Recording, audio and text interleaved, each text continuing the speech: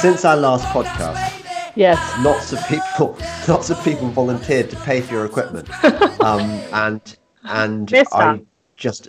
I know I've been slack about putting you in touch, and it didn't help that you sent me an email saying, Oh yeah, that some people didn't say they didn't. everyone's telling me they don't care, they just like the chat. But actually, it might be a good idea if I can get my act together.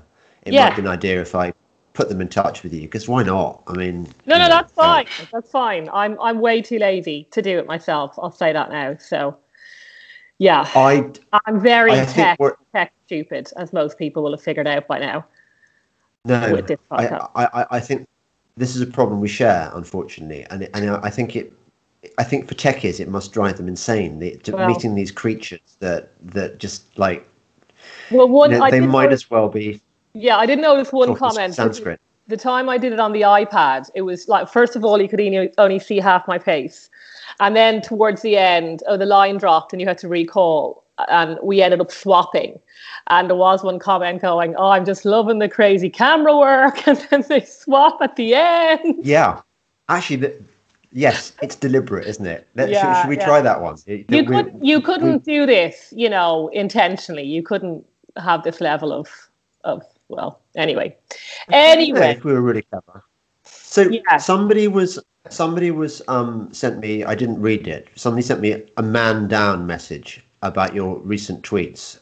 It wasn't, I don't know what you said.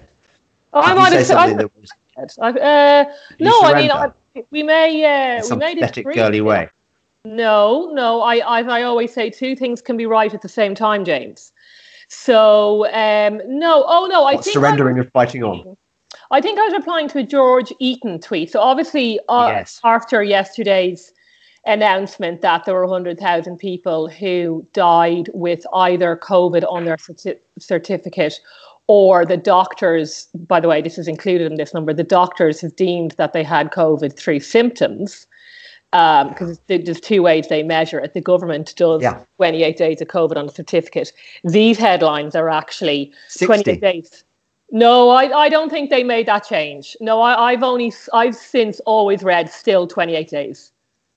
I saw, we had this before, and you said, yeah, I did see that tweet as well, but I don't think they've changed that. Anyway, pausing that.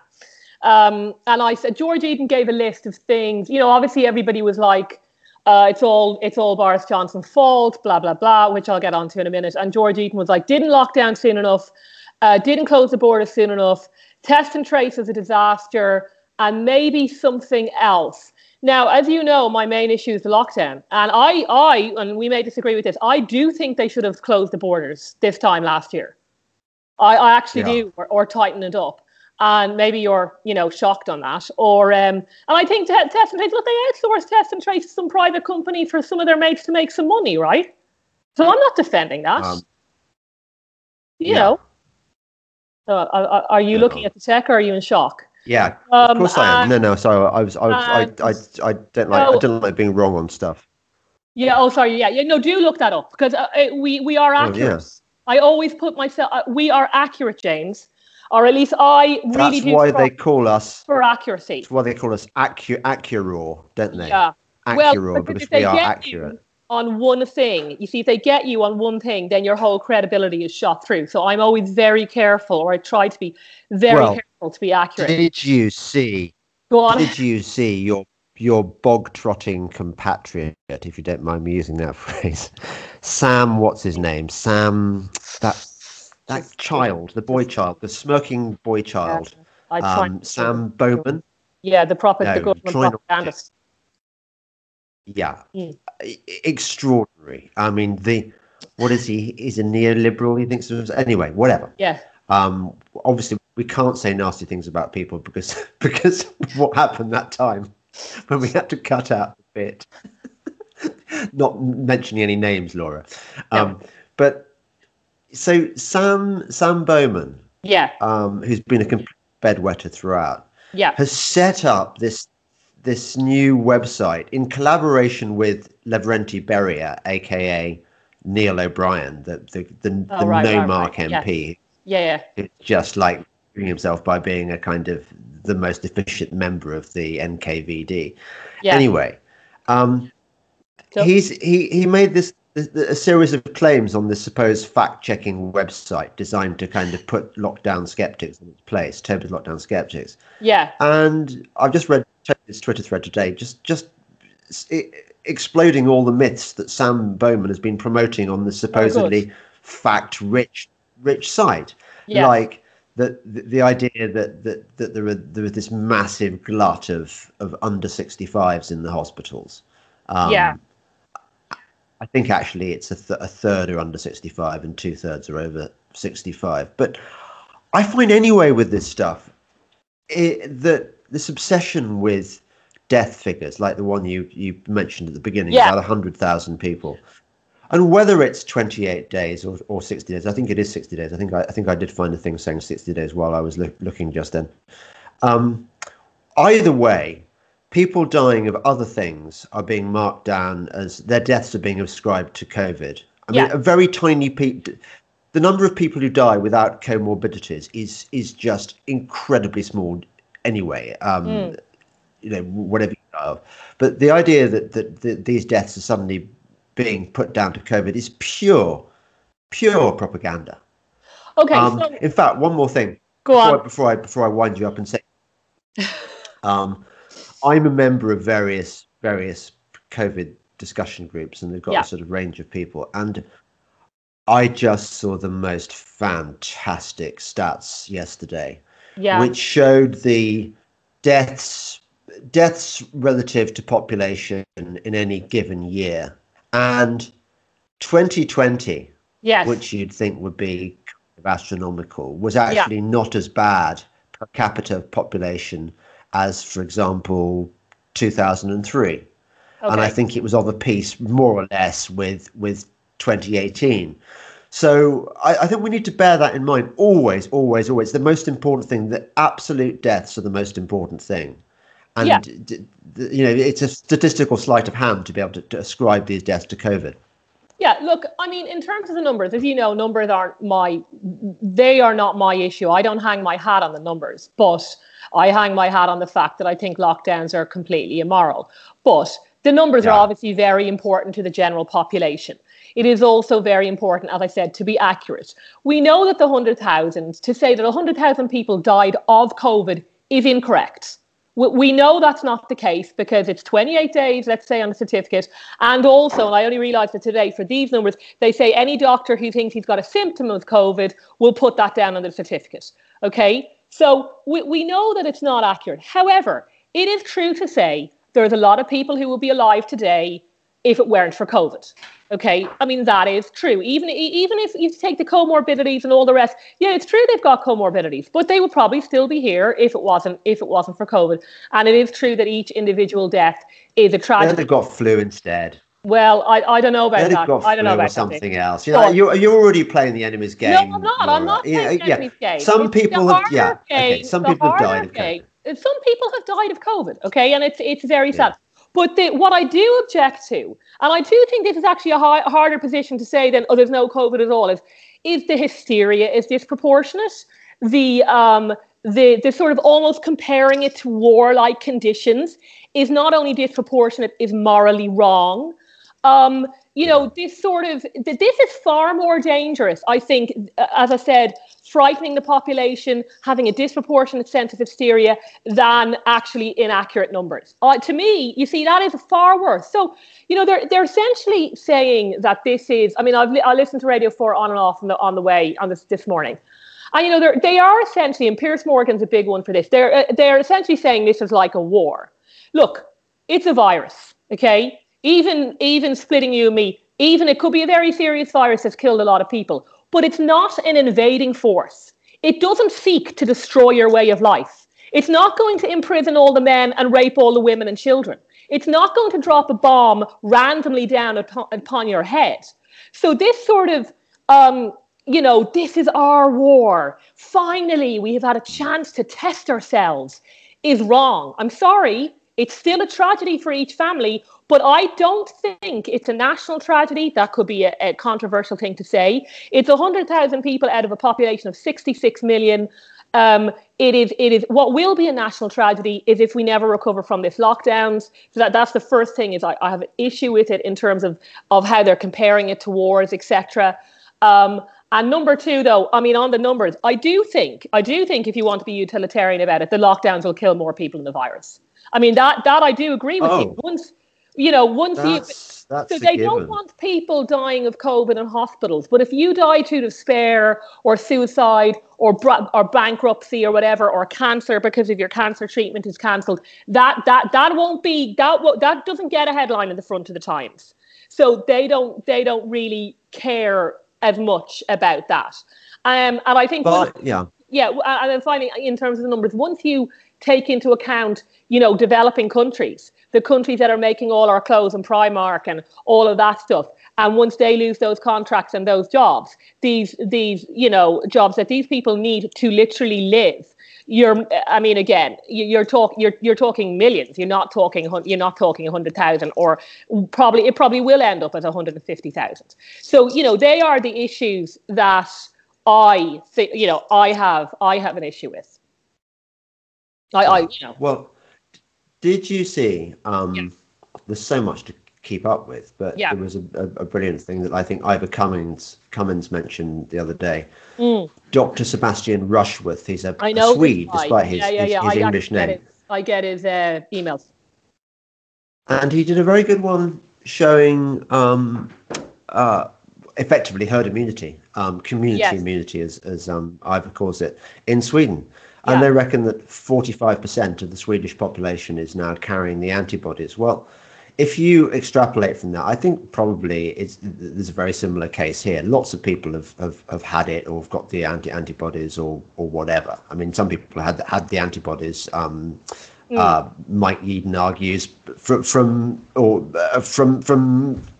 previous coronaviruses or from SARS-CoV-1. But anyway, if a significant chunk of the population has the antibodies for coronavirus, it's going to be inevitable, given the way they diagnose deaths, that an increasing number of people are going to die with COVID because more people have been exposed to it. And I think it's so important that you're not good with numbers, okay, but we need absolutely to come back to those total deaths. They're the only meaningful statistics. And even they are subject to manipulation because, as you rightly said, lots of people now are going to be dying of untreated cancer, of suicide, of all manner of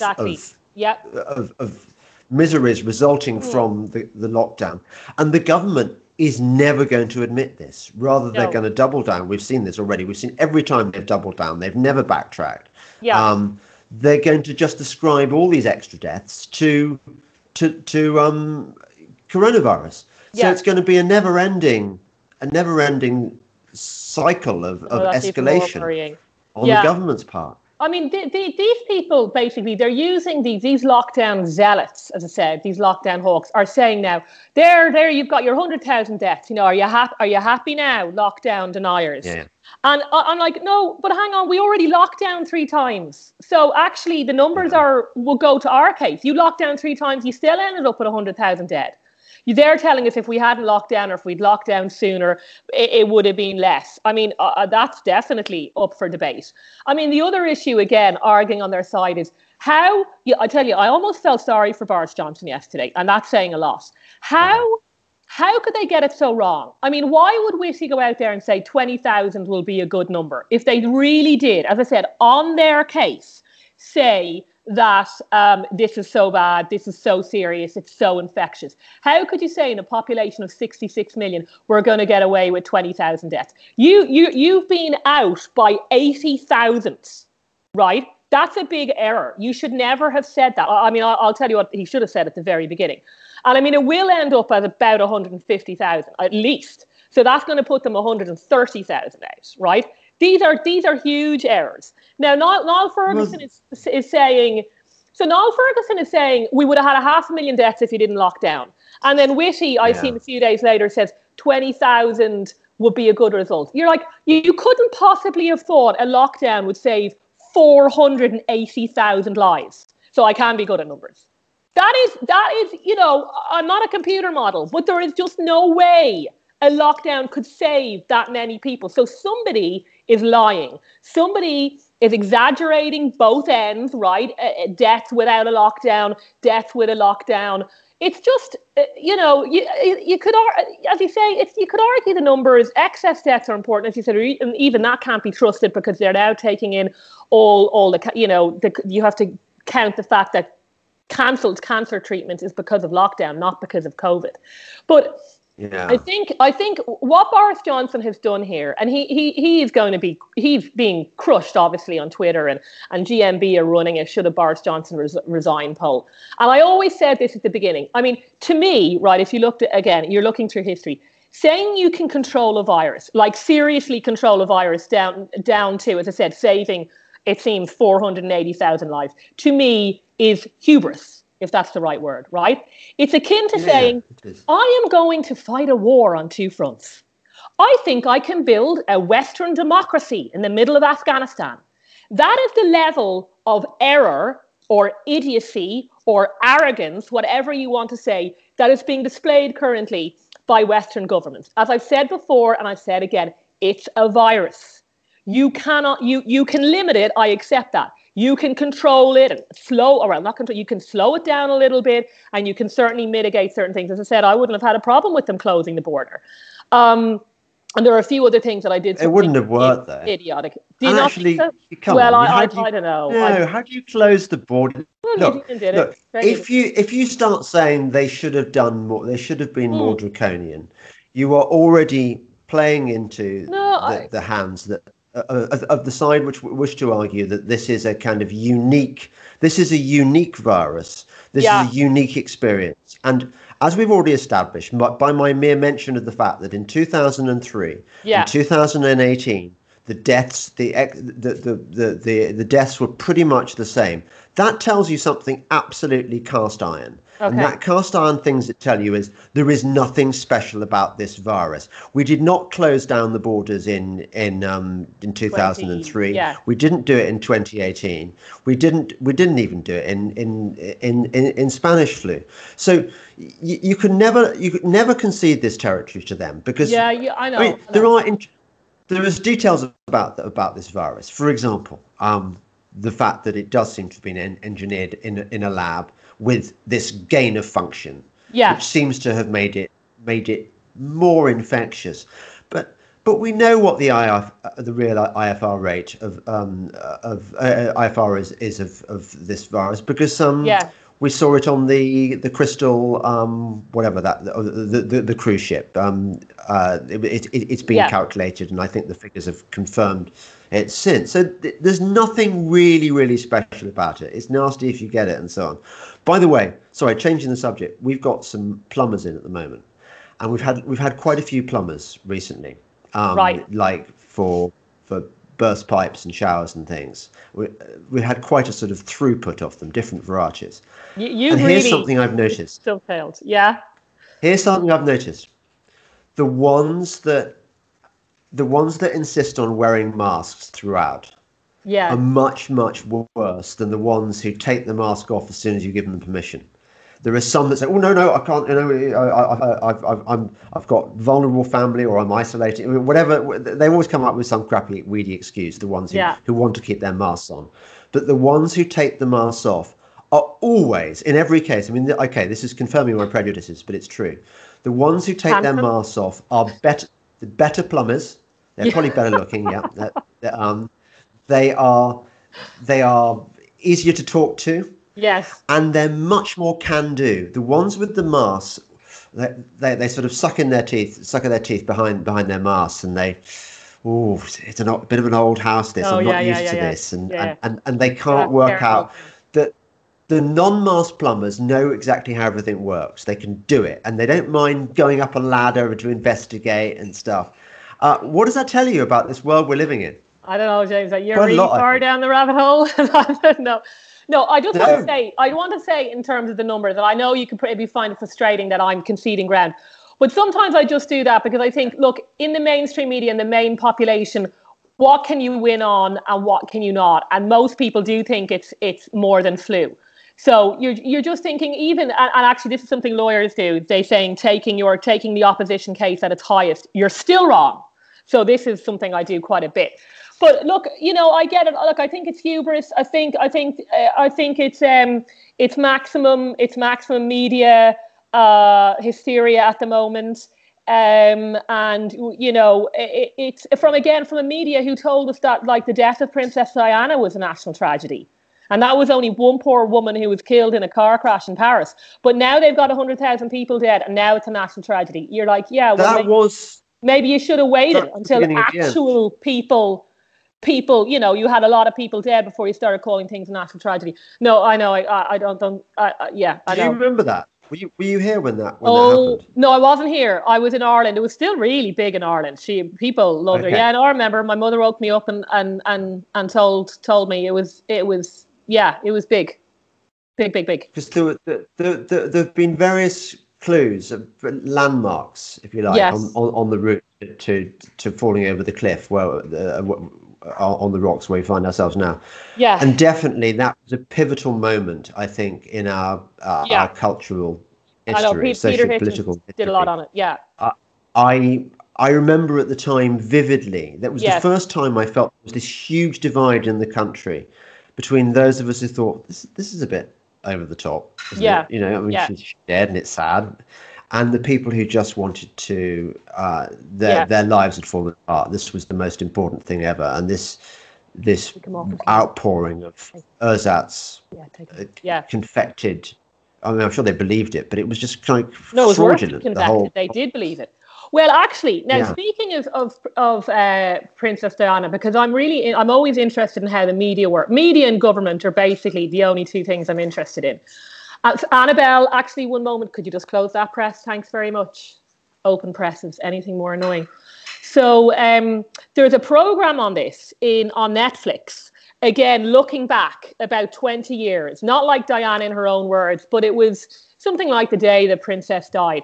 And it was really interesting because, yes, you do recall the incredible hysteria, the out of control, like just almost indecency of it, in that two boys have lost their mother and you are acting like you have lost your own mother. Have you no shame? And I think actually 20 years later, when William and Harry have said, like, it was a little bit off-putting that people were claiming this unique tragedy for themselves when we had just lost our mothers, right? And I think a lot of people looking back have been a bit like, well, maybe I shouldn't have been so hysterical in front of in the palace. But if you remember, right, at first, what happened? People were blaming the media, right? And the newspapers, because obviously the paparazzi were chasing her and she died right? They were looking for scapegoats. People were really, really going for the media. And then you know what the media did? Because it's really clear on that program. They were very clever. They switched it and remember, targeted the Queen. Why aren't you down here? Why isn't the flag? How very dare you stay in Scotland? Yes, to save their own asses. That's why I hate media so much. There's nobody. So that's what. Yeah, so it's a really interesting case study on how the media manipulation works. So they really subtly changed it to, the paparazzi weren't great, but where is the flag? And why isn't the Queen down here? And, you're so cold-hearted, and how very dare you do the stiff upper lip thing again? And you're like, you are a shower. You are a shower. And actually, speaking of this, all the media are compromised on COVID, by the way, because they're making a small fortune from all these ridiculous ads. This is the back of my Times today. Their government are obviously paying them for this propaganda. So I'm looking him in the eyes, Laura. Yeah, I looked him in the eyes, and do you know what I see? Yeah, the actor will be fine. I see a crisis actor. Yeah, I wonder how much the crisis actor was paid for that. Yeah. There are actually agencies. There are talent agencies for crisis actors. So this is a real thing. Yeah. Talent agencies provide crisis actors to appear in photographs like that. Yeah. No, and to appear in kind of videos and stuff. So all the media are compromising this. They're all taking government money. We don't take government money. I don't take government. The website doesn't take government money. I'm not saying that this would be, I'd kind of, and I think it's a bribe, but these ads are a lot of money, and they're all in the Sunday Times, they're all in the Times, all the papers are making a lot of money from these government propaganda Government ads. money. So I'm saying, reader, just bear that in mind. Do you want to know a fact? Tell me. Government money Yeah. is covered in poo. It's coated in poo. You know, like banknotes that they say you can find traces of cocaine. All government money has feces all over it, and that's why you don't want to touch it. It's just horrible. No, so, I know. Yeah, exactly. So that's why you and I are pure and untainted. I recommend watching that. Viewer, it's buried somewhere in Netflix. I watched it the very, very first lockdown. I just thought, oh my God, this is the same thing all over again. Again, it's manufacturing consent, basically. I just think, have some proportion, and again, have a sense of sort of decency. Seriously, it's just wrong. I'm gonna have to read that book. No, go. Have you read it? Chomsky. No, I bought it. I know. I read this phrase. I read the back of it. I think I still have it. I got it in America. It's quite a difficult book to get. I got it when I was back in 100 years ago when I was in the States. But I don't think it's been liberated from the garage for like 2 years. But I do have it. No, it's a great phrase. It's so true, though. It's so true. Something weird's happened to me recently. Oh, you're gone. I've started getting messages. Yeah. From it's really quite touching, actually. I've started getting messages from people on the hard left. Or formerly on the hard left, saying to me, I totally agree with you, and I've come around to your way of thinking, which is really nice. And I feel the same way about Chomsky. I mean, I'm sure he talks absolute bollocks on a lot of things, but he absolutely nailed the media in his theories about manufactured consent. Oh, completely. Look, you can manufacture consent for war if you want to. I mean, it's easy to do. You build it up for long enough. You take the long road. God, you talk about manufactured consent. That pro-life referendum in Ireland after last year, that was a lot of manufactured consent on that. Look, the whole, it's just be accurate. Oh, can I tell you 2 small run-ins I've had with the Conservative faith? Well, it wasn't a big thing. So Paul Goodman, sorry, this may be boring for the viewers, I don't know. Paul Goodman had a piece. No, they love it. They love it. Had a piece in the Times on Saturday. I kind of want, because I don't want to misquote him, kind of want to pull it up. I might pull it up in a minute. Go and get it. Well, I can pull it up I have a subscription, as you know. Well, I can do sort of TikTok movements while you. Yeah, well, I'm not. You can still see me, can't you? Can you? I can. Yeah. No, but What if you were to disappear? I could just entertain the viewer with. Oh, you could dance. Right, so let me go. Classic saves. And I mean, this is a small point, but again, I think it's the lawyer in me that just it just sends me. I tell you, though, Matthew Syed had a great piece about Piers Morgan in the Sunday Times. He really took him. He's called him like a plague on democracy or something. It was really, really very. That's a bit harsh on. It's a bit harsh on plagues, though, isn't it? A little bit, yeah. I mean, even the Black Death, I don't. Even if its darkest moments could never emulate Piers Morgan. Because of his lack of nuance, I think, which of course is, of course. So where was this? I don't know why this really annoyed me. Anyway, so Paul Goodman was saying, this is why, again, this very subtle campaign against lockdown skeptics, right? Well, actually not so subtle campaign. So he's going into why there's such support for this. Well, I mean, let's ignore the massive propaganda campaign, will we? Okay, aside from that, Paul. So he goes, the third reason for the government's surprising popularity, they're not so popular anymore, is the collapse of Sweden as a model for lockdown skeptics. Collapse, bear that word in mind. It has become harder to laud the country for offering a voluntary, low-key alternative to living in a pandemic since it prepared the ground for a lockdown of its own this month in the wake of rising deaths. So I tweeted him going, this is what you've said. Can you give me some evidence? And it was a bit of a back and forth. And because first of all, I thought I'm pretty sure I would have heard if Sweden had locked down. Now, they haven't locked down. Yeah. Pretty much everything is open apart from, I don't know, like swimming pools and stuff like that. And he had said, no, they have passed a law that will allow them, should it be necessary, to shut some things down. And it was like shopping centres and some private business. So I'm like, Okay, that's fine. Okay, yes, that is preparing the ground. You didn't say they have locked down. I accepted that. They have prepared the ground.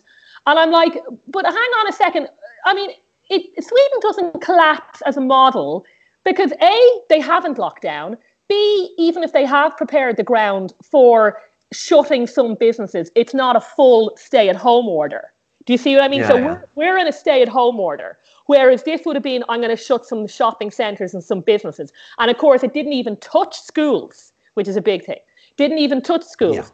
And I'm like, okay, so it hasn't locked down. Even if it did lock down, it's not going to be it's not a full stay-at-home order, and schools are going to stay open. So actually, and remember, it would still be a full year after we've imposed 3 ruinous lockdowns. So actually, no, Sweden has not collapsed as a model. I'm just like, can I just? Well, Laura, isn't that? Does that not annoy you? Yeah. This annoys me. It more than annoys me. It fills me with the sin in your book of despair. Because look, okay, so let's take Paul Goodman. He used to be a Conservative MP. Yeah. Has a reputation as a bright boy. I think he edited. Did he even found Conservative Home, or is he? I think he's one of the editors on it. No, he still runs it. Yeah.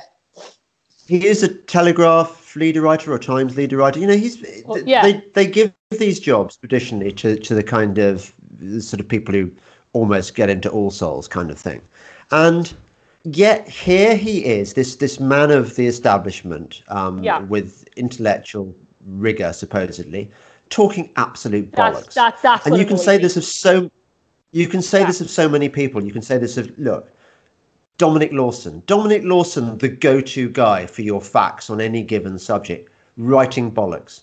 Melanie Phillips, Mad Mel. I mean, I used to call her Mad Mel affectionately because she was like crazy like us. Yeah. But no, she's just completely lost it. She's just absolutely thrown away all her moral or intellectual authority, embracing this totalitarian overreaction to coronavirus. None of these people are interrogating it as they should. None of these people are criticizing it as they should. Instead, what are they doing? They're promoting a campaign against people like us. Yeah.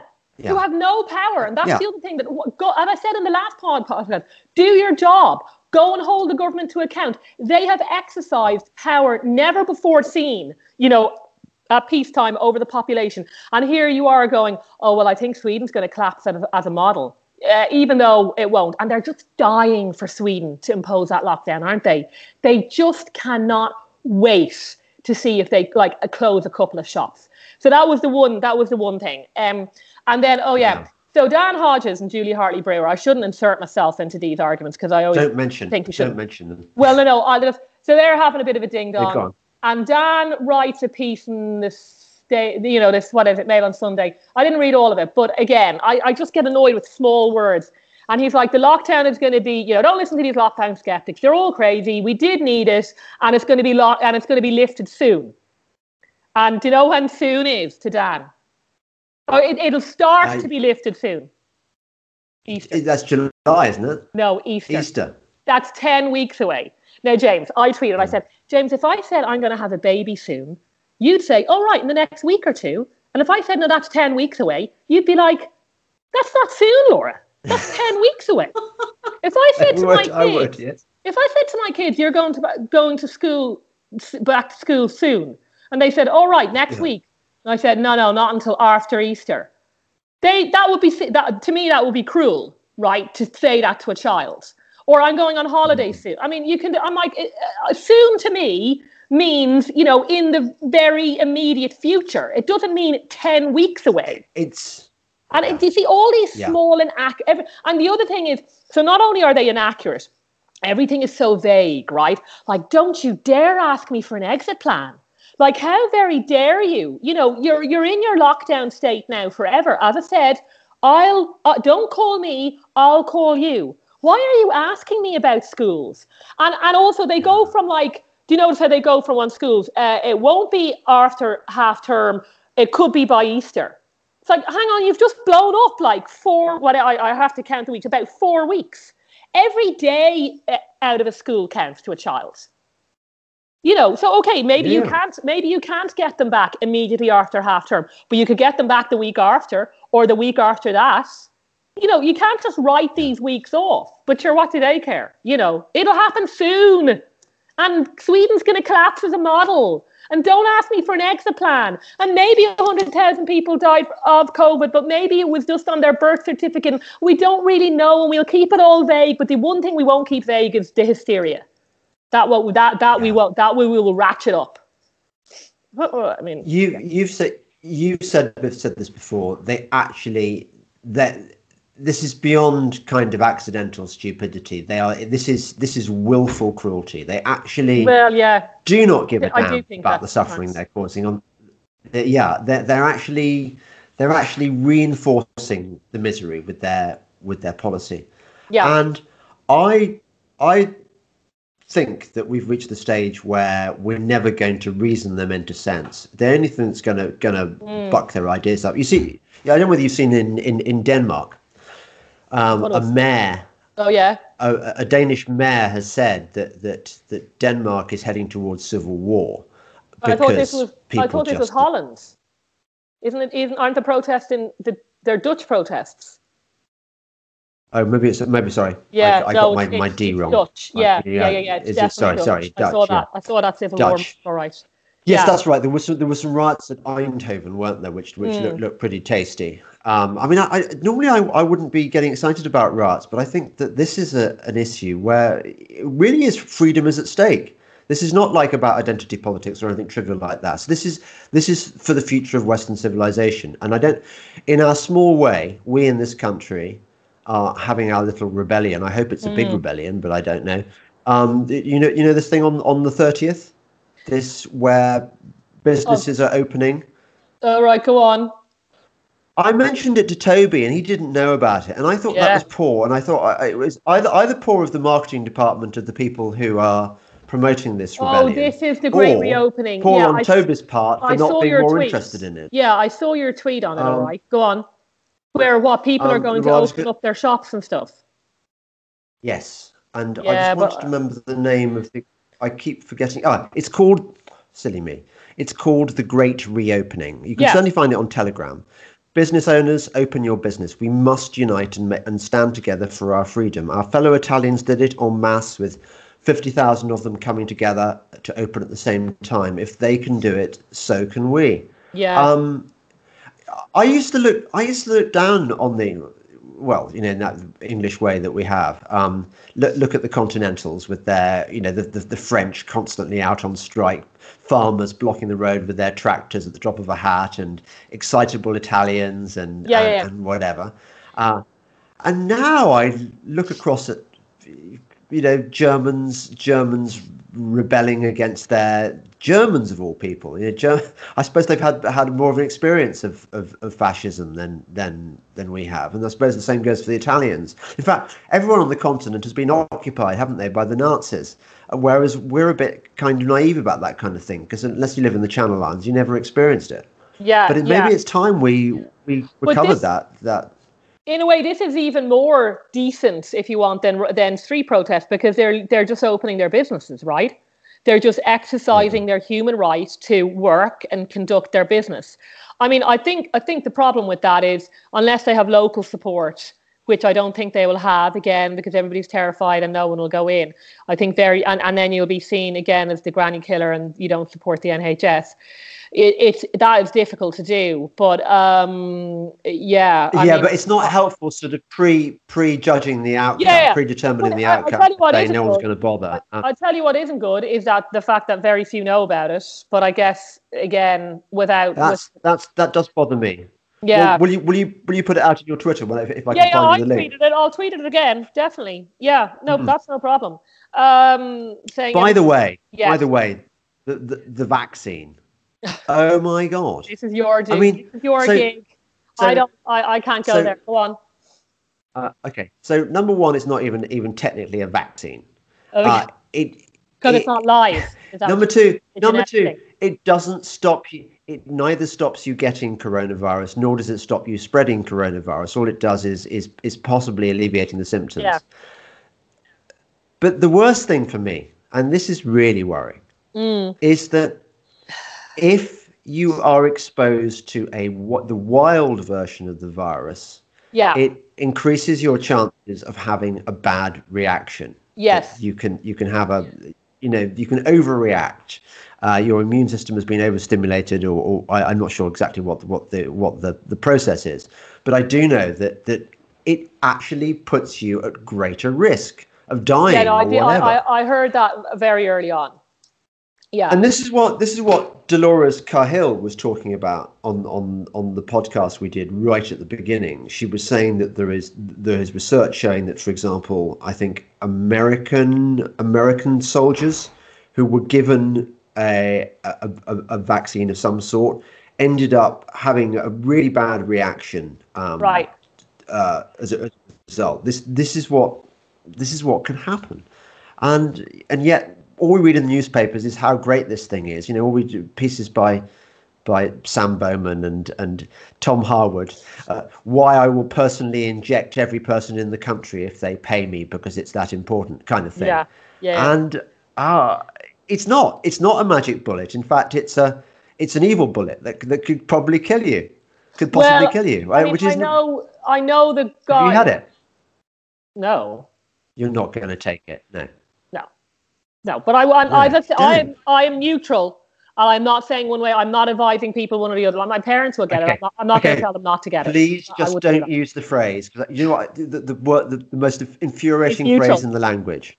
Yeah. Is I'm not an anti-vaxxer, but, and it's of a piece with I'm no fan of Donald Trump. Yeah. I know. These are the most tiresome phrases in the language. I say this because I haven't done all the research on it, and I don't like to take very big. I don't like to take positions where I haven't done, a lot of research on it. I mean, we have a friend who had COVID, and he does have the long COVID. He's lost his taste, his sense, and smell, and I'm pretty sure he won't get the vaccine on the same basis in that.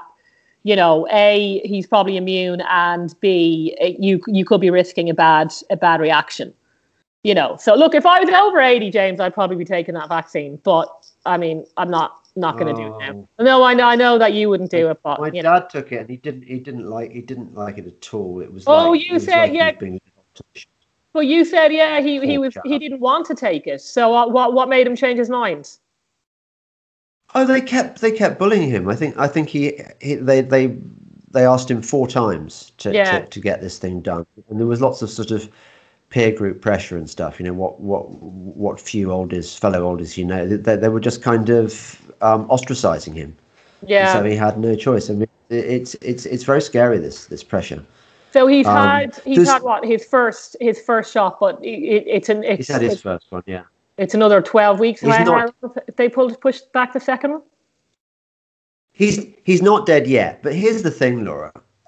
We know there have been cases of people dying of it, and you just know that if it happened to one of your loved ones, no one would give a shit. I mean, people like us would, but the government wouldn't give a shit. The medical establishment wouldn't give a shit. It'd just be one statistic, and they'd shrug their shoulders and find reasons why. But this is a looming problem. People are going to die of the vaccine, of bad reaction to the vaccine, and their deaths are going to be put down to COVID. Well, look, I think the thing is, as a matter of logic, from a public health point of view, a very small percentage of people will have a reaction to a vaccine, right? It's usually kids, because the vaccines are in kids, but you've computed that in.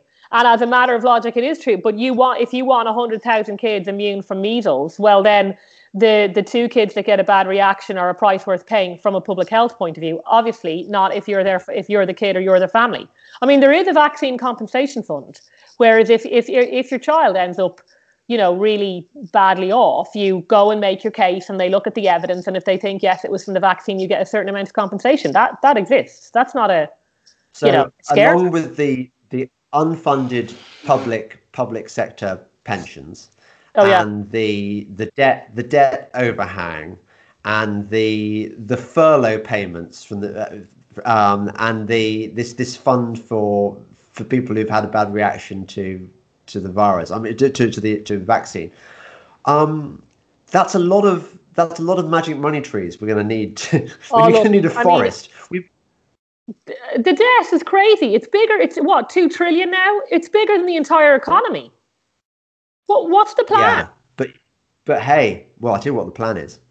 There was a tweet yesterday by I think probably one of the most evil people in the world, whose name you don't even know. Have you ever heard of Larry Fink? No. Larry Fink is the guy in charge of BlackRock, and BlackRock is so heavily involved in the Great Reset and World Economic Thought Forum. Larry Fink has said that decarbonizing the world economy is going to net zero is going to cost something like $30 trillion. Yeah. Because a trillion is the new billion. The human mind can't even conceive of a billion. Yeah. So trillion. They knock off a trillion. Yeah, like it's it doesn't count. And when you think every cent of that trillion is completely wasted, there is no reason to decarbonize the world economy. Yeah.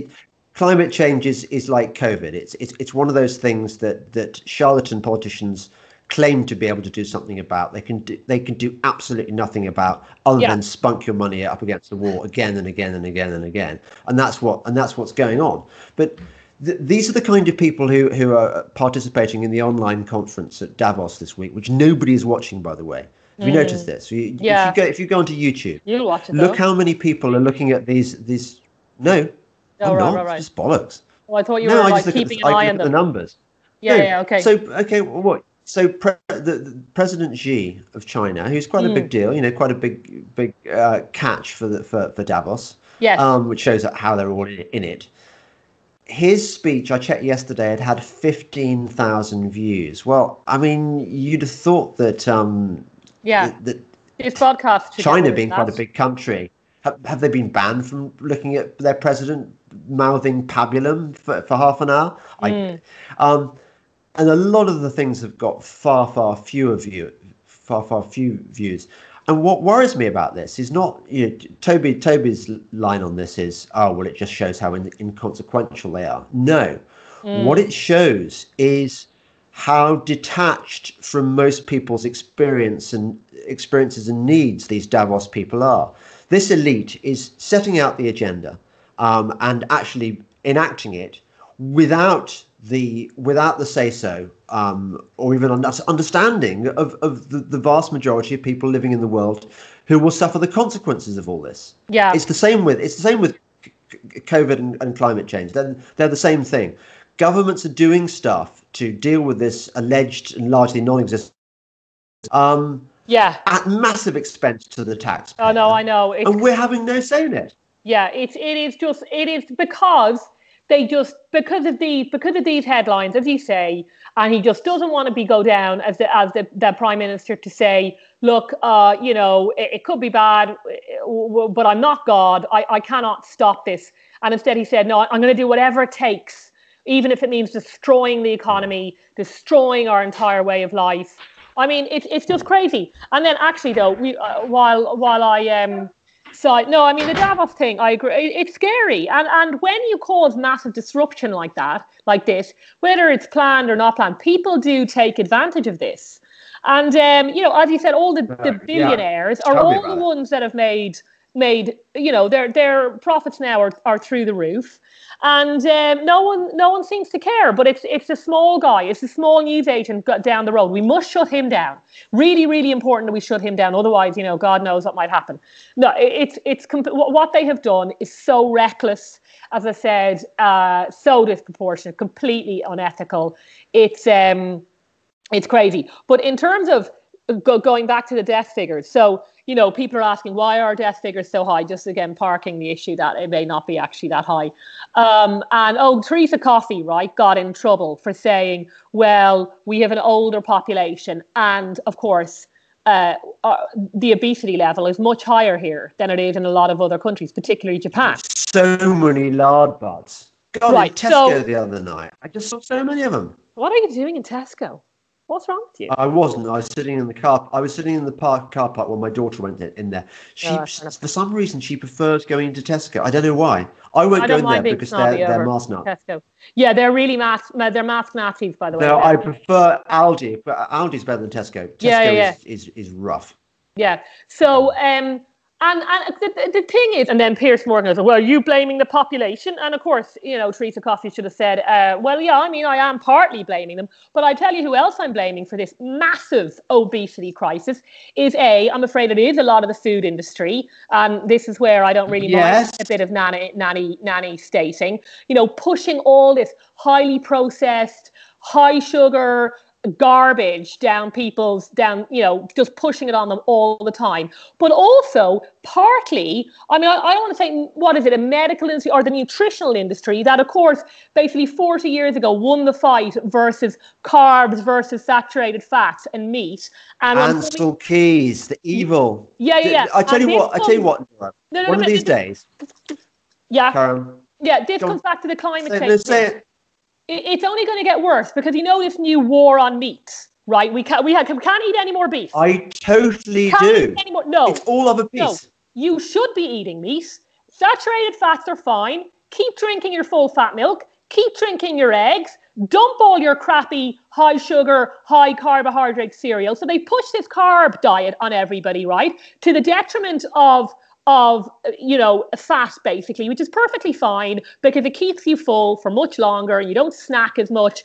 And of course, you have to exercise. So they're the two people, the nutritional stroke medical industry and government, who have pushed this garbage diet on people, and some people who I actually have more sympathy for people who are overweight than I used to be. I used to be pretty bad about it because I think if you're surrounded by food, right, it's not like, even if you're an alcoholic or a drug addict, you actually have to make effort to go and get those things. But if you're just love food, right, it's everywhere.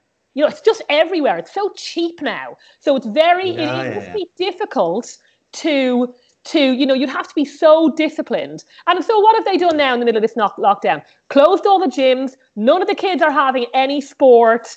Closed all the swimming pools. So now they're just going to make people fatter, telling them to eat less meat, which is just idiotic, unbelievably idiotic. And so the obesity rate's only going to get higher. Well done. Congratulations. Laura, that's a genius idea. This is... We've got to continue this bit because I wanted to talk to you. And I've got to go now. I've got to take a urine sample of the dogs to the vet. You imagine that was fun to collect. Yeah. So I want to continue this conversation because I wanted to talk to you about the big pharma, big oil, big food. Because once you should come with me down the rabbit hole one day, and you will find lots of bunnies. I do not live in Cowslips Warren because that's not a good place to be, and a lot of people are living in Cowslips Warren. If you're familiar with that analogy, really anyway, I'll explain it another time. So good, Laura.